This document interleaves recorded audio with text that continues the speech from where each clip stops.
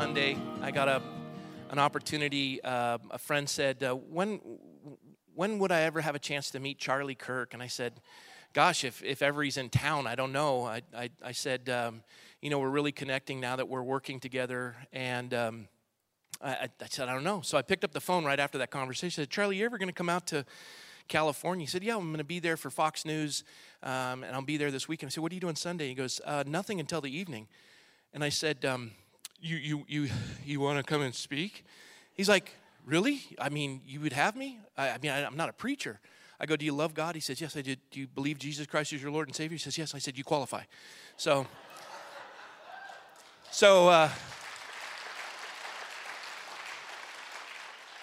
some people have no idea who Charlie Kirk is. There's 250,000 members plus of this organization called Turning Point USA. Charlie, yeah, amen. There's over 1,300 chapters across the country on high school and college campuses. In Turning Point USA, I think 50 million views a week. It's just remarkable. And he's reaching the younger generation. And what's fascinating about Charlie is he's 25 years old. Tomorrow he turns 26. Now, and soon he'll qualify for Sunshiners. But anyways, I have followed him through my children who said, Dad, this guy is like you, but he's speaking to a younger audience. And honestly, at 55, I feel like I may not be able to reach the next generation. And then I see a guy like Charlie, and I'm moved. And I started to look at his videos, and serendipitously, God crossed our paths through a number of different events around the country, and he knitted our hearts together. And when Michelle had the privilege to meet Erica, who is Charlie's friend who's a girlfriend, and we're going to wait for an announcement sometime soon. No pressure. Okay, where were we? Immediately, Erica and Michelle hit it off, and as we've been working with Liberty to put together a program that you'll hear more about later, it was as though Charlie and Erica and myself and Michelle had known each other forever, and they are precious. Charlie loves the Lord. His organization is a secular organization, but he never fails to present the gospel on every campus. He's contending for the culture. He's been threatened. If you've ever seen any of the videos, he operates in such a civil manner. He's a precious human being, and I am just honored to call him my friend. And now he is going to share with you. So would you welcome warmly Charlie Kirk? I think I did. Yeah. Thank you. Hello. Oh, thank you. Thank you. Thank you. Thank you, Rob. This is such a blessing to be here. Hello, everybody. Not always when I walk into audiences do I get standing ovations, especially on college campuses. That's quite unusual. So thank you all for welcoming me so warmly. I'm originally from Illinois, born and raised. The fun thing about being from Illinois is we have term limits in Illinois. It's different than most states. It's 1 term in office, 1 term in jail. So when we ask for our governor's cell number, we actually mean his cell number. My grandmother was a lifelong Republican from the north side of Chicago. She passed away in the mid-1990s, and she's been voting Democrat ever since. So to give you an idea of where I come from. So as if you think California is going in the wrong direction, at least you have days without clouds. We have to deal with all the same problems, and yeah. Anyway, it's wonderful to be here. I fight for the culture every single day on high school and college campuses. I visit college campuses so you don't have to, and it's quite a struggle. I'm going to share with you what I'm hearing, what I'm seeing, some of the root causes of it. The most important thing in my life is being a Christian, and it is harder than ever to express these values and express these ideas on college campuses. It's increasingly hostile to these, to our worldview, to the Bible. I'm going to talk about that and just what I'm hearing, what I'm seeing, and kind of how everyone in this room can play a role in that. So I first want to start and speak about the fastest growing religion in America. The fastest growing religion is not Christianity. It's not Islam. The fastest growing religion is atheism. Atheism is a religion. It has a core set of beliefs. And I dream of a day that Christians will go forth and evangelize with the same sort of commitment and fervor that atheists do. Atheists go forth into the world with more conviction, with more energy than the typical Christian does. Now, there's great organizations, there's great people that go out and evangelize, but for whatever puzzling reason, and I think I'm starting to figure it out, atheists, and for those that, just so we're clear on what an atheist is, it's them self-declaring that there is no God, there is no creator, there is no omniscient, omnipotent, higher power, that we are nothing more than a clump of cells, that we are nothing more than the matter of which you can just see right in front of you. What a dark worldview. Let's just start with that. What a dark existence and a dark worldview. So I go to these college campuses. I visit over 60 a year. Our organization is on over 1,400 high school and college campuses. We have over 150 people on staff, so we encounter this a lot. And so as I go to these campuses and I see these atheists with these tables and they're trying to persuade students, I always start with the question, which is, why does it matter so much to you? You got only a couple years left, or 20 or 30 years left. Go live it up. What does it matter what I believe? If you are correct, what's the sense of urgency? And for them, they believe that they need to make the world more atheist because that would make the world more moral. They think that a Judeo-Christian worldview or a Christian worldview is what is the root of a lot of evil in our world. It takes a doctorate degree from a college to believe something as twisted as that. I mean, there's no way that you could logically come to that assumption. And so there's a couple things, and I think that this is one of the root causes of our culture and in our country, which is the rise of atheism and the rise of an individual declaring themselves the most important thing in the world. And so I will meet far more self-described atheists than self-described Christians on a college campus. And so I try to come at it with a happy, warrior type attitude and with whimsy. And so we have the good news to share. They're sharing terrible news. So think about it. They're going out with huge energy. I mean, they'll staff these tables. The American Atheist Association on these campuses, they'll be out there for 12 hours or 14 hours trying to spread misery. I mean, their message is that there is no afterlife, there is no mercy, there is no forgiveness. Come join us so you could be miserable alongside us. There's that old adage, misery loves company. My goodness, is that explained the American atheists well. And so the first thing that I say, I ask them, because it's just puzzling to me. Like, if you're correct and you really believe you're correct, go live it up. You don't need companions in your own miserable existence, but it's not enough for them alone. This really drives them nuts, but I say it anyway. It's a good starter, I think. Without God, there would be no atheists, so that really gets them, it's a really good icebreaker, and that really is good. They find great question with that. So what the beginning of all this is, for 16, 17, 18, and 19-year-olds especially, it's a very attractive worldview, because essentially it gives you a hall pass and it gives you a license to do whatever you want to do, however you want to do it. If there's no higher power, if there's no accountability, then you become the most important person in the world. You can drink what you want to drink, you can go where you want to go, you can act how you want to act. Your parents are nothing more than another clump of cells, so they don't really matter either. You have become God. You are the deity that matters most. And you start to see this, and you pair that up with the declining direction of our culture, it starts to make a lot of sense. And so the most important question that someone can ask an atheist is, do you hope you're wrong? It's the most important question. So I asked a student a question that at University of Nevada, Reno last week, and it can go one of two ways. Obviously, a yes or no question. They typically don't answer it yes or no. They have some sort of swerving way to go about it. But the two most binary way you can interpret it is, okay, if they hope that they are correct, they want to be right more than what is good. So they want to be correct more than what might not be best for the world. So they want to show themselves to be essentially proven to be right more than an afterlife, mercy, forgiveness, seeing your loved ones after you die. So the most important thing in their world is winning the argument, not what is good. That sort of that sort of existence is a very, very miserable one when you play it out to its furthest extension. So instead of saying, hey, would you want to eventually believe that there's a God that forgives us and that there's, all of this has some sort of rhyme or reason? No, I don't want to believe in any of that. I hope I'm right.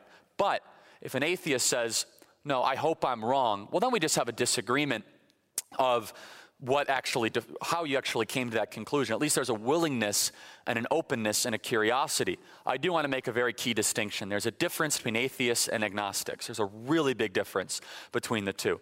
Agnosticism, people are still open-minded, they are searching, they have doubt. That's a respectable position given the confusion in our country. It's an incorrect position. However, I have more respect for at least someone who says, I don't know, versus that I know 100% there is nothing in the world, and I will go forth and spread my nothingness throughout all nations. Which is it's quite an interest. It's a little different than the charge given to Peter. Very different, but go forth and make disciples of darkness. It's just bizarre. The greatest thing Satan ever did was convince the world he didn't exist. It gives people a license to be able to indulge in that sort of behavior with any sort of thought of repercussion whatsoever. My greatest argument against atheism, and it's a very simple argument, is I don't have enough faith to be an atheist. So we as Christians get attacked by saying we live in blind faith. That's one of the biggest accusations that young Christians have to encounter. However, I'd make the rational and the logical argument that believing in a creator for the physics that we have discovered, the biochemistry we know to be true, the mathematics that put our whole world together. Math is the language that God gave us to make sense of a chaotic and disorderly world. I mean, math is the one universal thing that ties all of humanity together, whether it's how we build buildings, how we can all meet at the same time, all that comes to a common denominator, but we're supposed to believe this is all an act of randomness. So if you accept the atheist worldview, which is the predominant worldview that is taught to our students, and it's not just taught to our students, it's instructed to our students, is that if you don't accept this, you are somehow less intelligent, less rational, and incorrect about the issues in the worldview. I don't have enough faith to believe that everything that we know to be true is an act of randomness. In fact, I think it takes more faith to believe that everything that we see, the beauty and the struggle, even the earth's position to the sun, all of this is just by chance. Well, you have way more faith than I do. I mean, we have a text, we have historical documentation and verification. You have way more of a leap of faith to try to rely on, to try to believe, to prove in nothing. I'm also kind of always puzzled by someone who describes themselves by something they don't believe in. So, for example, I don't go around saying, I'm a Santa Clausian, or I'm an a Bigfoot guy, or I don't, people that describe themselves from the negative, I always find to be rather puzzling. And so, as this culture begins to, as we've seen this over the last 20, 30 years, it's very easy to sell a bigger government and an erosion of individual freedom and liberty when people no longer believe in a higher power. It's a lot easier to do that because the bigger the government, the smaller the citizen. Human beings still need some form of meaning. Human beings still need something to connect to. So if you disconnect a human being from searching for God, they're going to try to find that in government or in the state or in some other artificial temple that is built. It could be Hollywood. It could be anywhere else.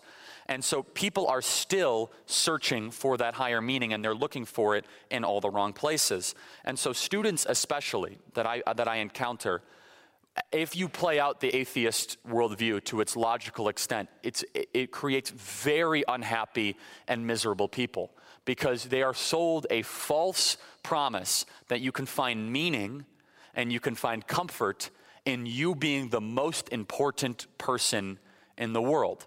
And this is why we see the rise of opioids and the rise of suicides and the hopelessness grow across things that we've never, ever seen before. There is a hard truth that students are not being taught, which is life is suffering. Life is very, very hard. We are sinful by nature. Human beings are broken by nature, the belief in original sin. Utopia will never be created. See, students are never taught that hard truth, but we can create a better world. The best way to create a better world is to first improve yourself.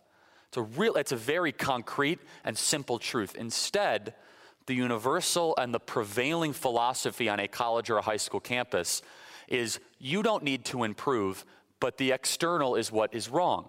So this is why I encounter protesters all the time that I can smell them coming, let's just put it that way. So that they have a very, let's just say they themselves are disorganized. That's the best way I can possibly put it. And they're going and screaming at me about how horrible the world is. And this goes back to this very simple movement in America. If you want to change the world, just make your bed first. Clean up your room. Take care of yourself. Control what you can possibly control. So there's two ways you can interpret the suffering that you're going to encounter in the world or in America, which is you can be a victor or you can be a victim. So being a victor is the Christian story, and we have a victor in our belief in Jesus Christ. But most specifically, Jesus never told us, the gospel never taught us to blame other people for our problems, ever. In fact, we believe in a sovereign God. We accept that bad things will happen to us, and we have a way to deal with those things. Instead, blaming the external results in incredibly unhappy and unsettled people, where you begin to protest everything at every single turn. And so we start to see this happen with the steady march and the attack against Christian beliefs in our country. And so during the last 10 years, we have seen our Christian beliefs routinely eroded away, but there was always a promise given by the secularists and by the atheists that, don't worry, we're going to agree to disagree. We're never going to tell you how to live your life as long as you don't tell us how to live yours. And generally we said, okay, sure. Now this is proving to be a total lie. Recently, in the last 4 days, an individual running for the highest office in the land, for the President of the United States, said that if a church does not allow same-sex marriages to be performed within the church, they should lose their tax-exempt status. So now we are going to make you care.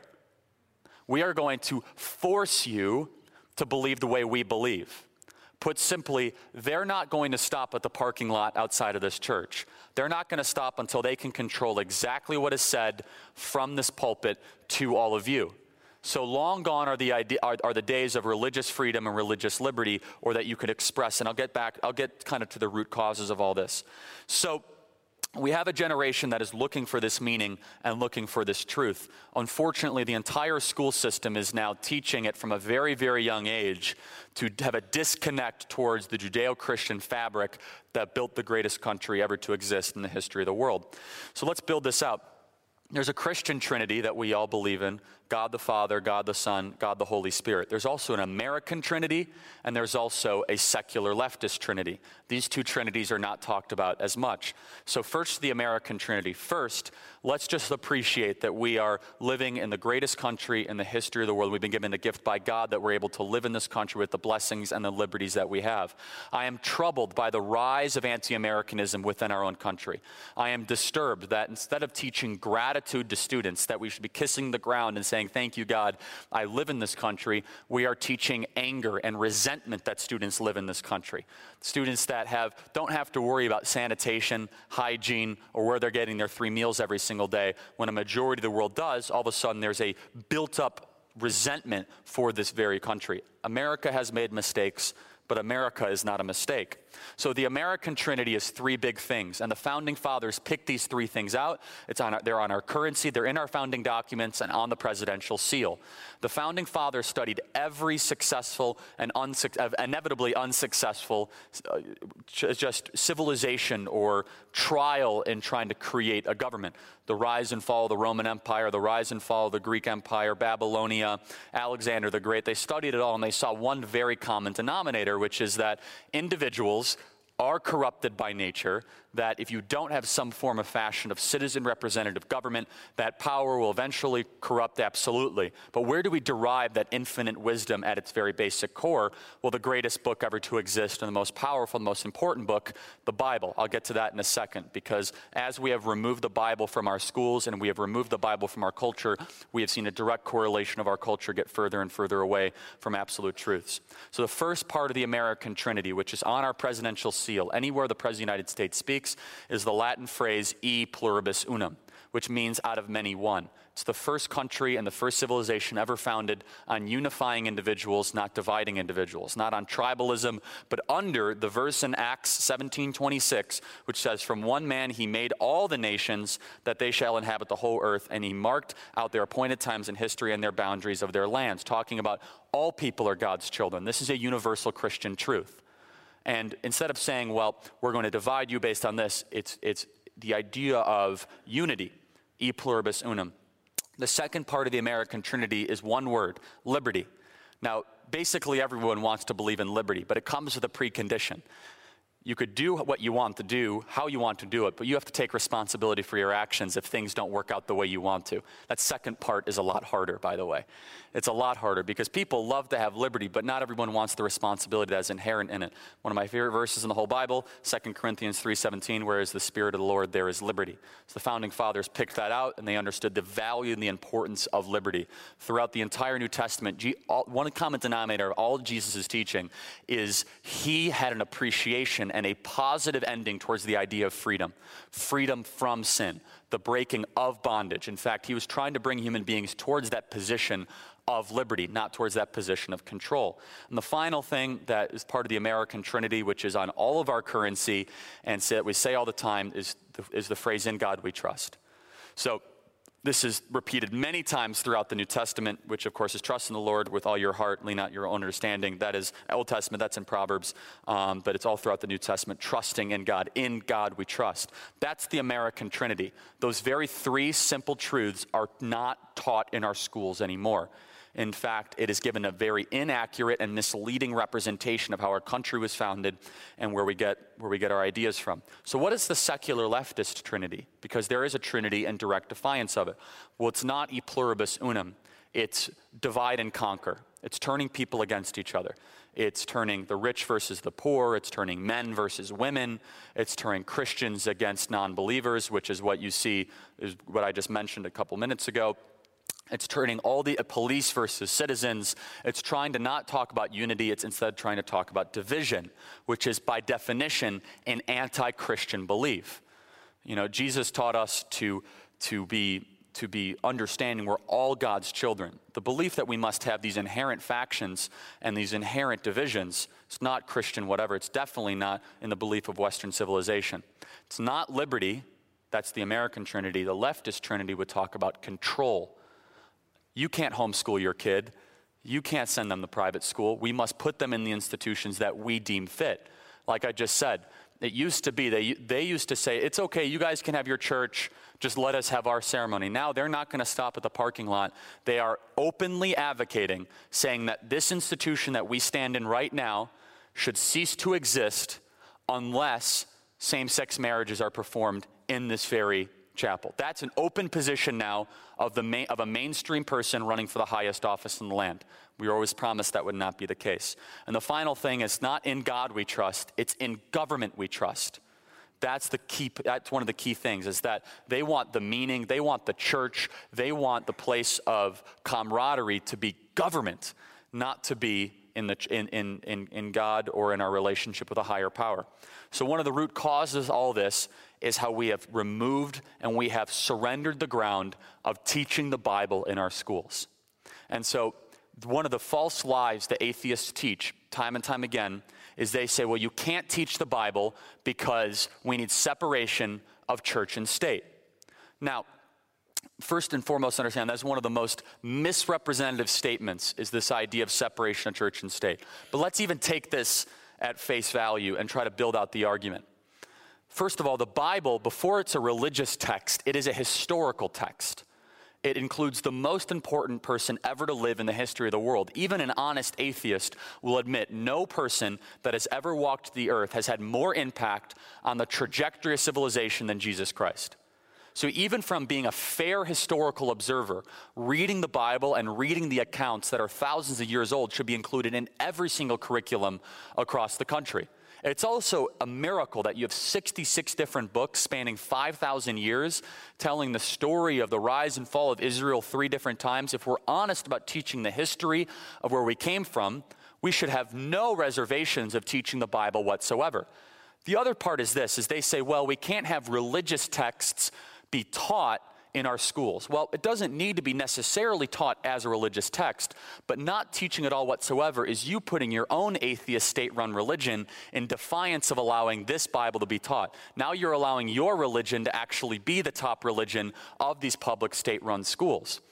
Here's the kind of irony of the entire thing. We teach students about the Greek gods. We teach them about the Roman gods. They also learn from the Quran. They read Homer's Odyssey. Now, mind you, the teachers teach this as fable. They don't teach this as fact. If the atheists actually believed that the Bible was a fable, then why not teach the Bible?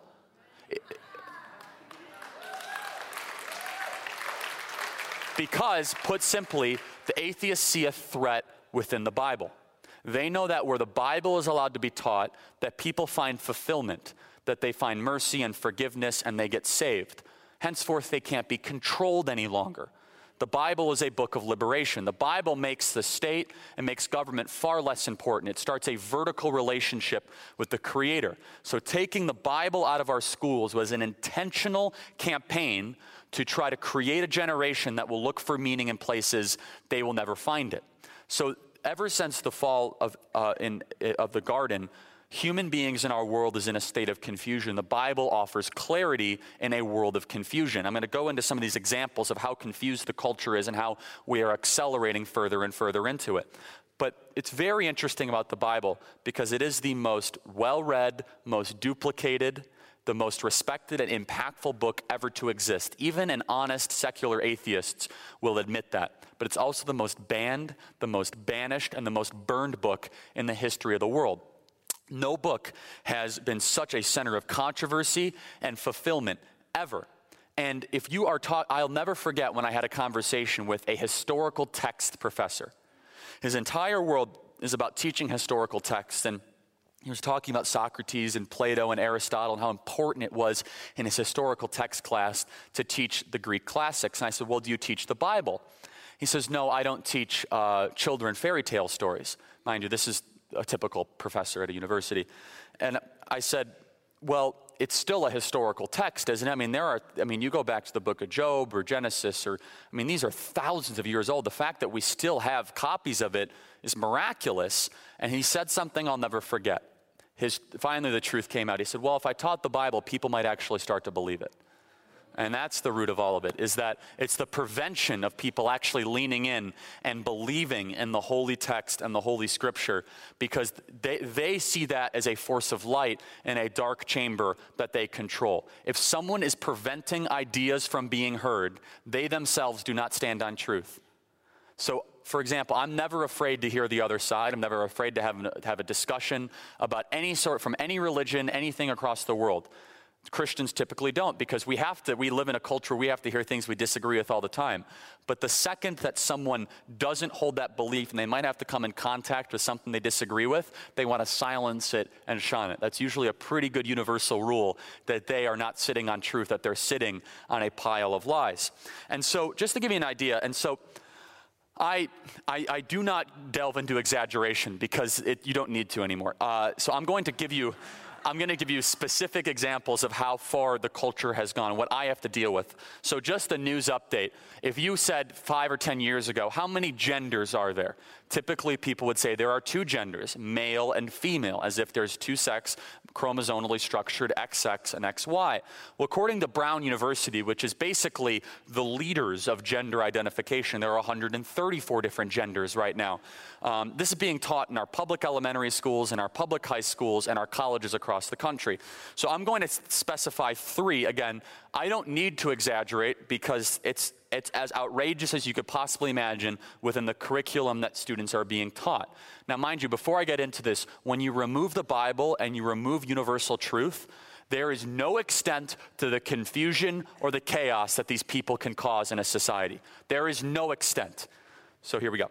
So one of the genders of someone I encountered with once is called glass gender. It's called a gender that is very sensitive and fragile. Another one is heliogender, a gender that is warm and burning. Now, these are not horoscopes, okay? Another is Kyle gender, a gender which shares qualities with outer space or has the aesthetic of space, stars, nebulas, etc. That one I always found to be very puzzling. So again, the list of genders are growing, and there will be no limitations. So when you get away from universal truth, when you get away from what is well defined in the Bible, when there is no North Star, when there is no guiding principle, they will continue into the abyss in places that we could never have possibly imagined.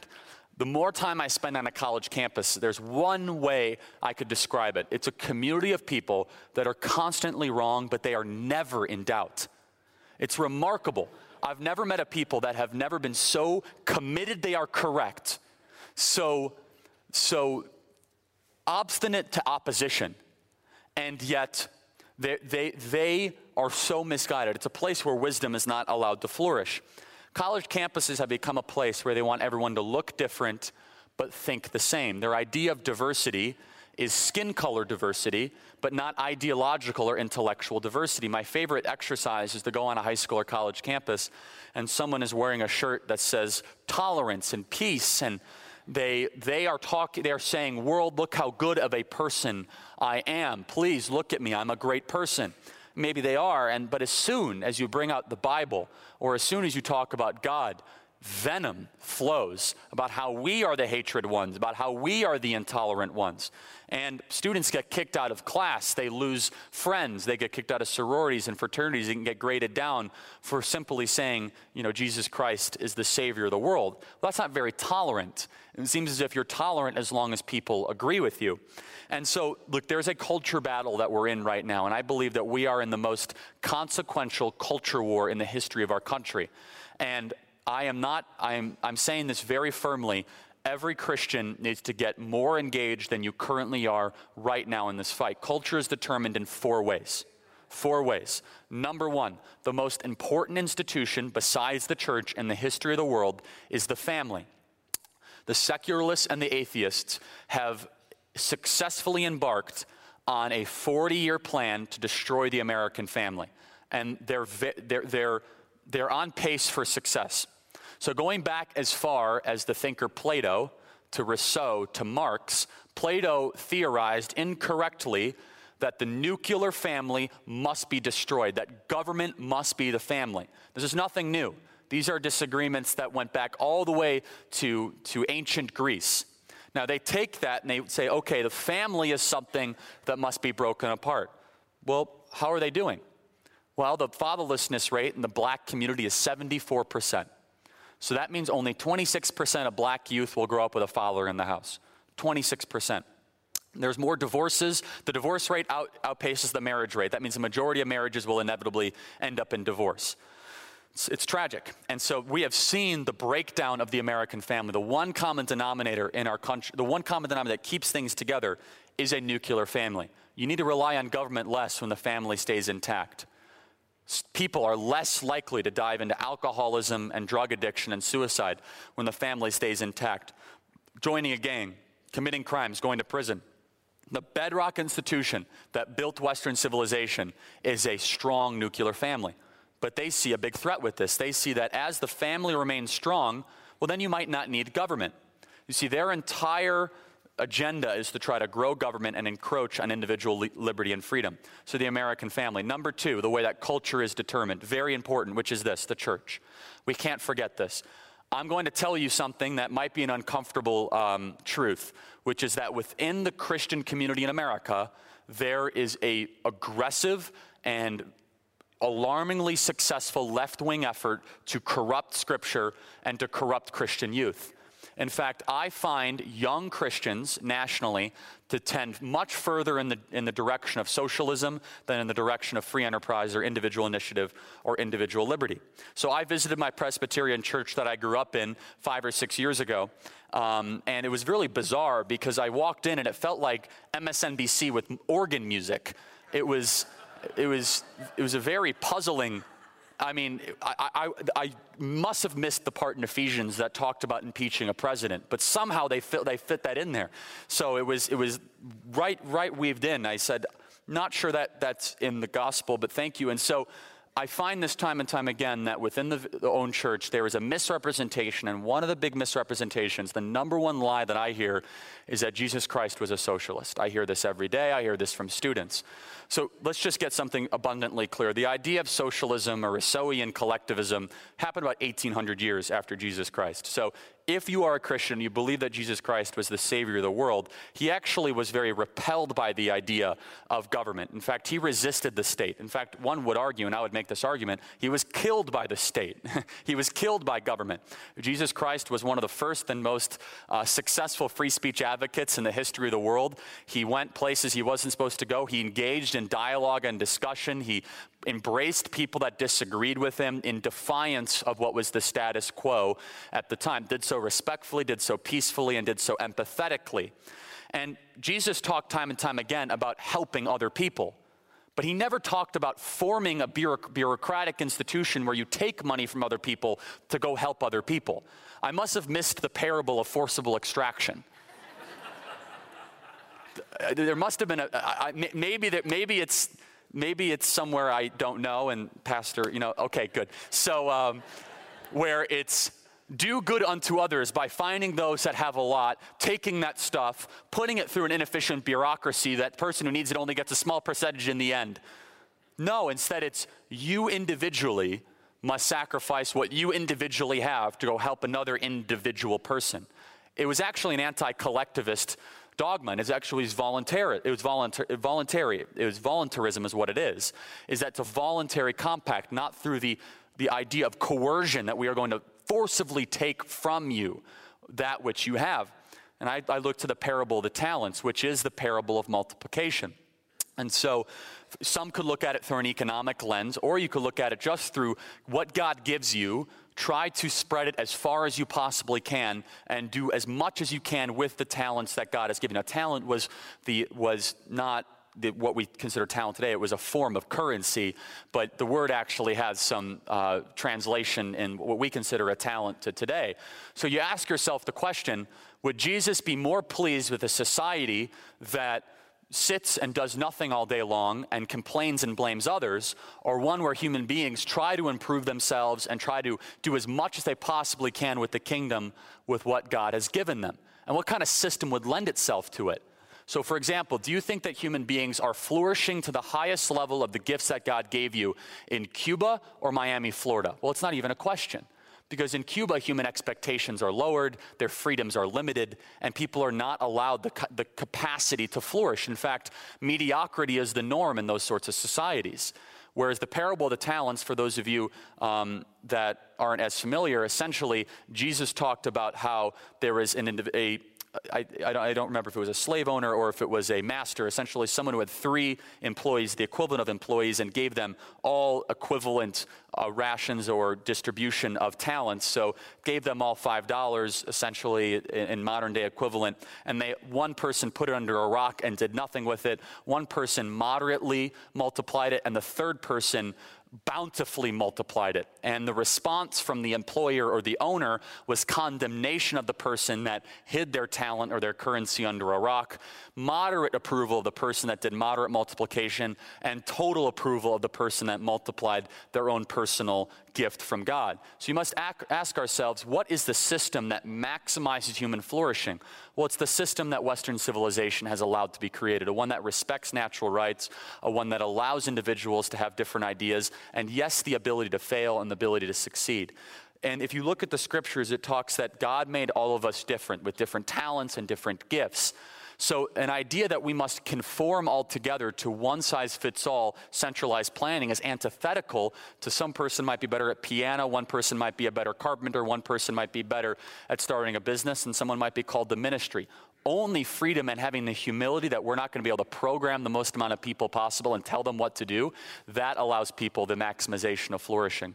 And so you put all this together. So the second part of the culture war is the church. And the third part, which is very important, which is the lines of communication, or how we convey our values through news media and through stories. And so the news media is heavily slanted to this atheist, secularist direction. It is constantly trying to erode people's trust in the church and in faith, and trying to question the authenticity of the Bible, which is interesting.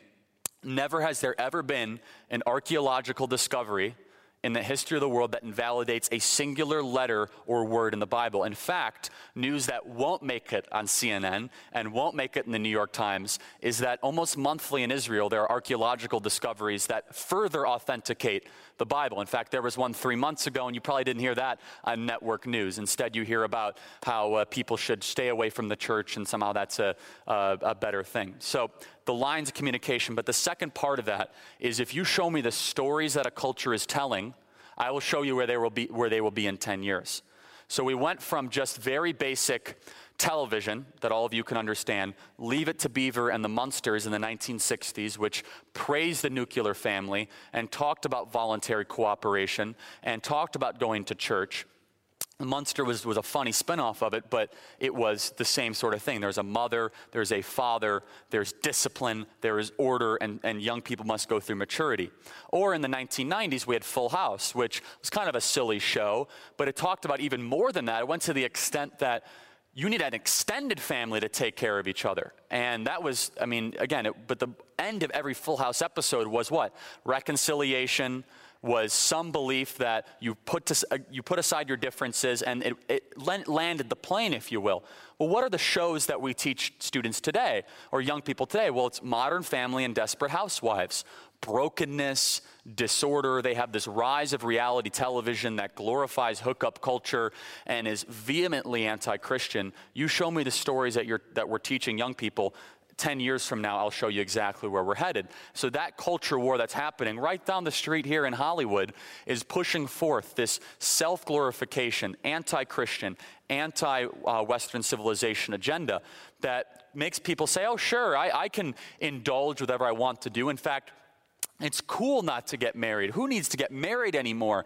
And this goes into another falsehood that needs to be addressed within our culture, which is the dangers of third-wave feminism. So third-wave feminism, essentially, it's much more about hating men than empowering women. Make no mistake. A society needs strong men and strong women equally together. Right now, we see an entire agenda of a guilty until proven innocent paradigm that is created around how young women view young men. They teach a false promise to young women in college that you do not need to get married at all. You never need to have kids and just pursue your career endlessly. Now, for some people, that might be the right choice.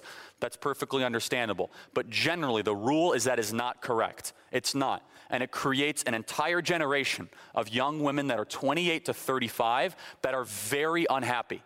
And they exercise that unhappiness in a variety of different ways because human beings are meant to be together. That this idea that you must grow separate and that's always the way it is incorrect. And that also, as a bifurcation of that, creates a generation of essentially very misguided and weak men. And you see that in a variety of different ways where men have no direction and they're trying to look for hope in a broken culture. And the fourth thing of which the way culture is determined is through education, is through high schools and through colleges. And so I would make an argument that it's up there as the most important. And I've actually seen test cases of how it can be even more important than the family and the church. So I'm sure some people in this room have seen someone grow up in a strong Christian family, go to a strong Christian church that was nurtured for years, and they go off to college and they come back someone that is unrecognizable. It almost invalidates the 18 years of pouring into that person. And because colleges are really, really good at this. So here's how it works is you have, this Susie Smith, who's a mom, and she's so excited her kid is going to Stanford, so she packs up the Chevy Suburban and drives up to Palo Alto and checks the kid in for the freshman moving in day, and she kind of ignores the fact that the girls' dorms are next to the boys' dorms, the rooms are right next to each other, and they all share one bathroom. She kind of ignores all that. She says, oh no, he was raised, it's all going to be fine. And then the kid comes back home for Thanksgiving, and she said, hey, great to see you, we're so excited to have Thanksgiving. And the kid says, Well, it's actually Indigenous Peoples Day. It's not Thanksgiving, and we have nothing to be thankful for. And did the turkey consent to being killed? Because I don't know if that, I'm a vegan now, and this is exploitation. What about the turkey's rights? I mean, really? And then you go to pray, and they say, well, I'm an atheist, and Christianity has, and all of a sudden there's someone like, who are you? And I'm sure some of you have seen this happen time and time again. So the universities can invalidate those other strong cultural institutions that exist, and that's where I spend my time. And I will give you a point of optimism in closing here, which is I find students are increasingly curious instead of combative to the message that I'm sharing right now.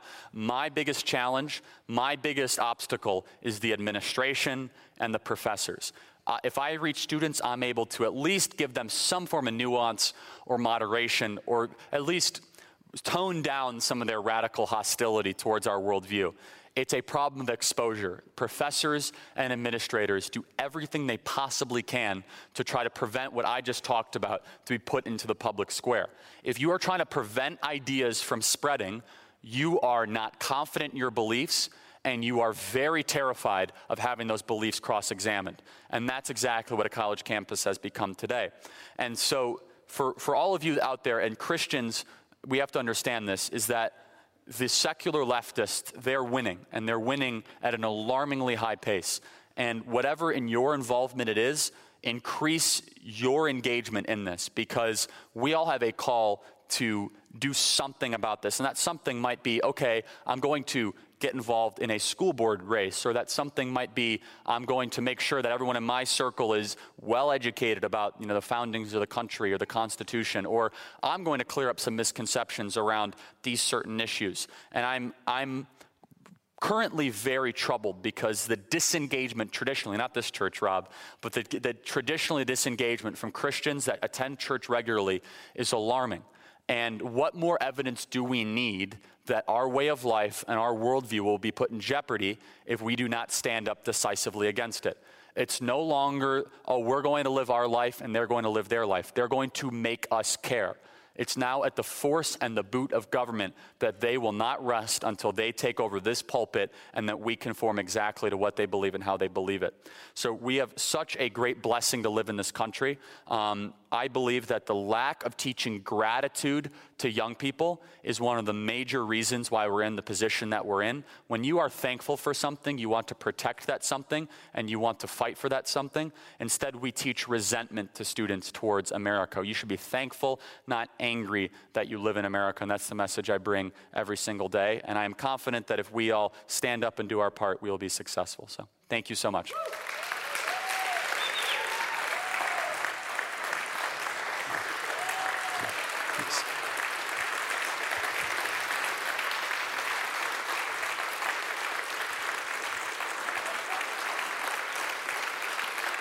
All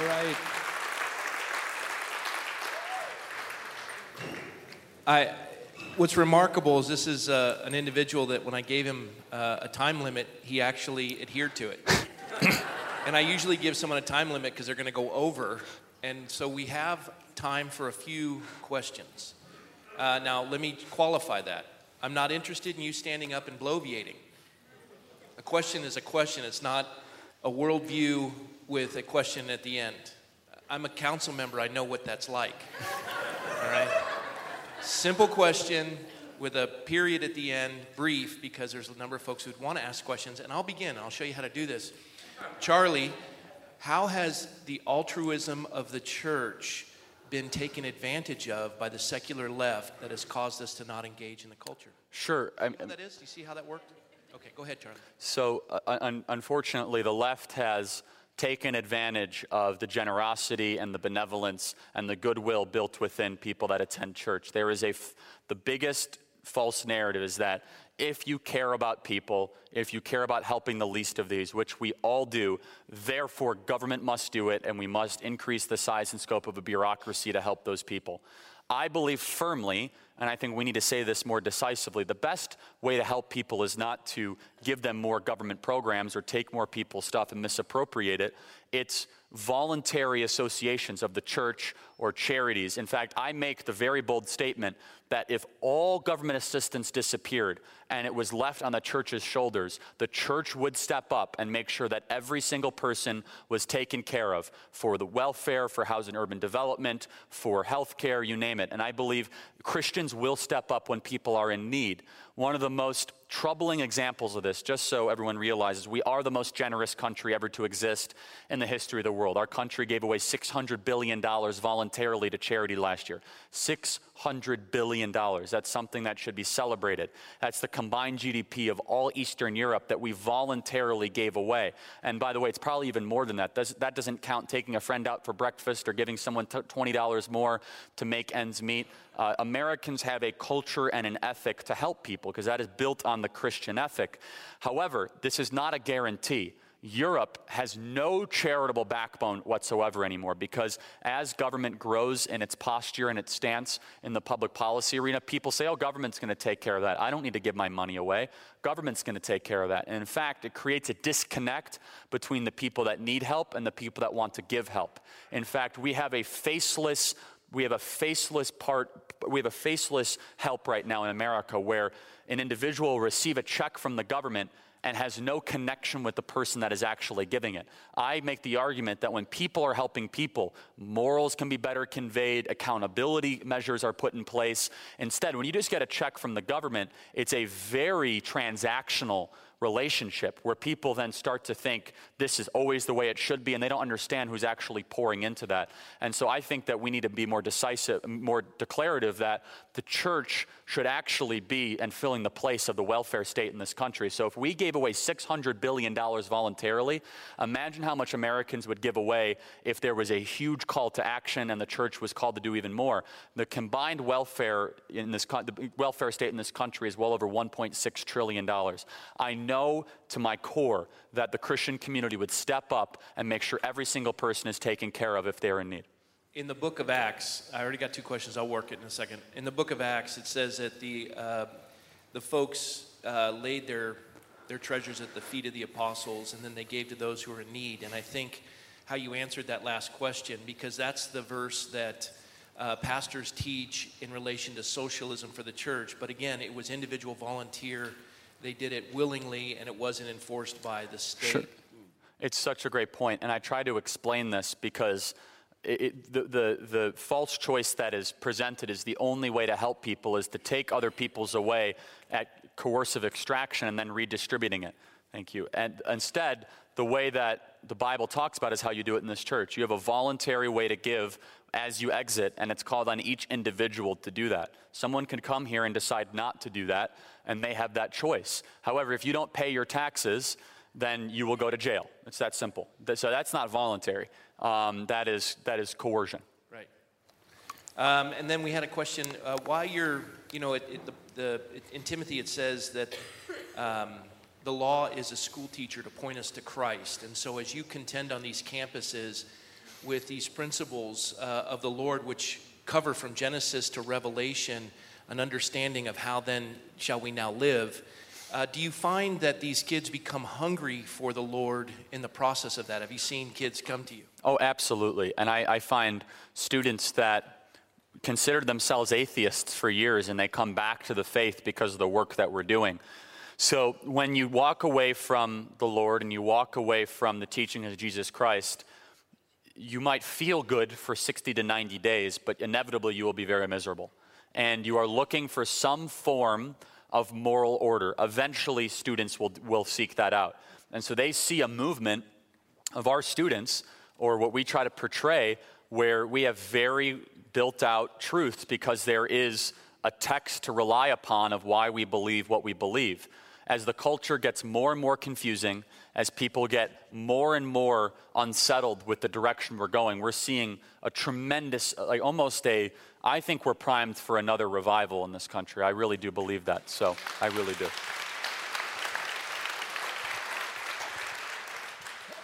In your estimation, the strongest churches, the strongest Christian universities that are still faithful to the cause of liberty, but more importantly, standing true to the word. And, you know, the accusation I get is I'm too political, I don't preach the gospel, but the idea is there's no disconnect. It's not either or, it's combination of both. Tell me the universities that are doing that. Is that what was the question?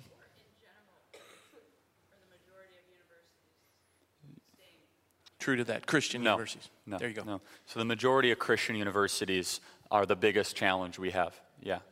Liberty is great. Hillsdale is great. There's a couple others. I don't want to make that a complete exhaustive list at all. But specifically, I will say the Jesuit schools are some of my biggest challenges, and that's a whole different conversation for a different time. But and that's not a bash on Catholics. That's just... There was a woman in the earlier service who said her daughter got kicked out of a class at a Christian university for saying there were only two genders at a Christian university. It was her son. Her son. Yeah. So I don't want to assume that person's gender. So. Well, I will. All right. Question was, how can folks partner with you locally? Oh, thank you. You love that question, don't you? So we have chapters all across the country. I believe we have a Turning Point group locally here, at least not too far. And if people are interested in doing that, you know, we're more than happy to have that conversation. But this is a growing national movement. It's student-focused. If you have students that have any predisposition to this, there's a variety of different programming available. And look, we tell students this: if you just want to get a good grade, just say what the teacher wants you to say. If that's the most important thing in the world. But if you want to stand for what you believe in, you might get a lower grade, you might get kicked out of class, you're going to lose friends. I make the argument that standing for truth at a young age, far more important than getting a good grade. But if getting a good grade is the most important thing in the world, then that's it. But yeah, so. Question was rise of fascism. What's your concern 20 years down the road? Yeah, I mean, we have security here almost everywhere I go and everywhere I'm publicly announced. I'm followed by left-wing mobs that are very violent, and you could check out my Instagram or my Twitter for evidence of this. I've been stormed out of breakfast places. I have been followed through the streets. Interestingly enough, I'm still looking for conservative Antifa. It doesn't exist on our side because we are decent and they're that. But look, there's a rise of violence against people that are saying what I'm saying. And again, I'm saying the general we, if you believe in freedom and you believe in Christ, we're so decent, we're so just grounded. We just kind of turn the other cheek, and that's fine. I'm not saying that's the incorrect thing, but it's increasingly dangerous for us to be doing what we're doing. So, you know, we have to spend 6 figures on security every single year, and you know, that's just part of the game. And we want to thank Covered 6 for providing security. Yeah, thank you. They showed up, and yeah, thank you.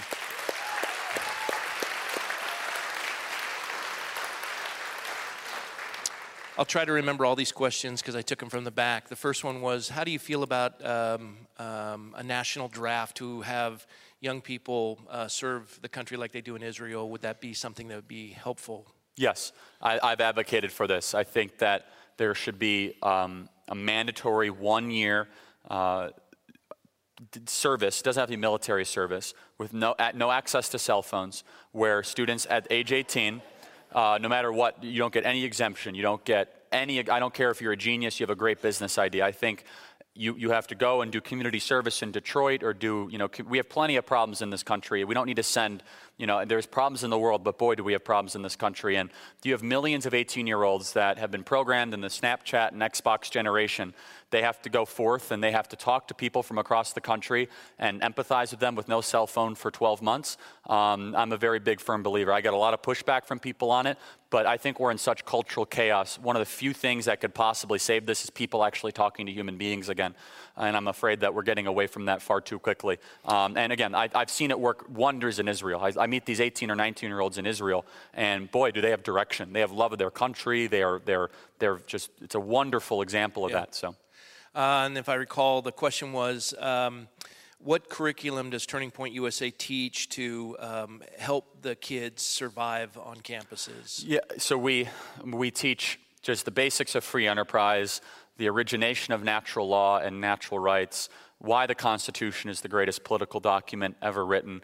So we give students the intellectual ammunition to be able to defend these positions and where these ideas actually originally came from, because they're not being taught that in our schools whatsoever. And so we have a variety of different ways that we convey that. And put very simply is that there are big three thinkers that kind of created modern day collectivism, Plato, Rousseau, and Marx. And there's big three thinkers that kind of created or contributed to the advent of the individual or freedom, and that would be Aristotle, Jesus Christ, and John Locke. So those would be the big three. All right, and then we have two more questions because we're limited on time. The second one, as I recall, was according to Proverbs, raise a child in the way that they should go, that when they're old they won't turn from there. It's according to their bend. And you have, it was alarming. You had folks that have maybe homeschooled their kids. They have taken them to church. They poured into them. Now they're going away to a university. And you kind of scared a number of people. And they want, what would you do if it was your child and you've poured 18 years of, foundation? I think I know the answer from my perspective. Don't send them to a school that's going to ruin them. But sure. Go ahead. So, though the first, and this is just like more Baylor. of this is more of Liberty. Yeah. Go ahead. I'm sorry. Okay. So this is more of a cultural question. I think we have way too many people going to four-year college in America. I think that we have overly glamorized the institution. The national graduation rate is 59%, so that means 41% of students we cart off to college will not graduate. It's okay to take a gap year, go to the military, go to two-year technical school, community college, or just kind of figure out where you want to go and go straight into the workforce. This lie that we teach students that you have to go to college to succeed, it's not supported by data, and it actually creates a highly divisive society. And so even beyond that, you'll find a lot of you kind of fall into this trap. Ask high school seniors, why are you going to college? Not where are you going to college? All of us, we ask, where are you going to school? Where are you going to school? It creates this false cultural expectation that if anyone dares say, I'm not going to college, they're considered stupid, less ambitious, and not likely to succeed. None of those things are true whatsoever. So that would be my first answer. I am a huge believer in gap years. I think especially young men, more than even young women, need a year after high school to go see the world and just kind of get a reset before they go tens of thousands of dollars into debt to go study how horrible of a country we live in. And so that's basically what it is. We have a generation of people that are studying things that don't matter to go find jobs that don't exist. So I would add to that, as a 55-year-old father of 5 and a grandfather of 3, you'll be there someday soon. I would add to that it's not a year to go find yourself. That's exactly Maybe right. go serve somebody for a year. The idea is, watch a Mike Rowe video. Phenomenal. This idea of follow your passion. No. Go work hard and carry your passion with you and do something. The idea of being productive. So all that's in there. We'll get some more time in there. And then the last question, I really liked it because Calvary Chapel, our eschatology is pre-trib, pre-millennial. We believe the next thing on God's day planner is the rapture. And we've had a number of folks throughout history with this eschatology in the latter 18th century run up debt and go wait on a mountain for the Lord to take us. And it's a wonderful eschatology for evangelism. And that's why Calvary Chapel is at 10,000% growth. But one of the things we've seen is apathy, that we're not planting trees for future generations. We can't see into the future because we just think it's all over. And Satan's going to win. We're polishing brass on the Titanic. Help with that mindset that the church is just almost giving up. How do we combat that? Yeah, it's a question I get quite a lot, and so I don't think there's ever an excuse not to try to preserve what you have to the next generation. I don't think it has to be binary in believing that God might act with immediacy. Therefore, that gives us a license to not preserve what we have. In fact, advance it. I'm sorry? And advance it. Yeah, so, you could quote the scriptures much better than I could, but it's not supported by the Bible that you're given a license to not care about the next generation or what you have just because you believe God might intervene at any time. And I'm not saying that's what's being said, but that might be a subtext of some of the behavior. And so, look, what the left is much better at doing than we are, the secular left, is that they are building long-term infrastructure to be able to advance their agenda. And the church has been a wonderful example of this. That's why, like a healthy host, a virus tries to get within it. Yeah. And they're trying to spread it very, very quick. And so, look, if I was not optimistic, I would not be doing what I was doing. And I wouldn't be traveling the way I am or speaking where I am. But we are, it's going to be a struggle, and we can win and we will win because we have truth, and we do actually still outnumber them. It's just enough Christians need to rise up and be very firm in why they believe what they believe and hold the line. Amen. Their biggest fear is that the American church actually wakes up. And they actually laugh. They laugh that it hasn't happened yet. And if that actually happens, there's nothing that can stop us.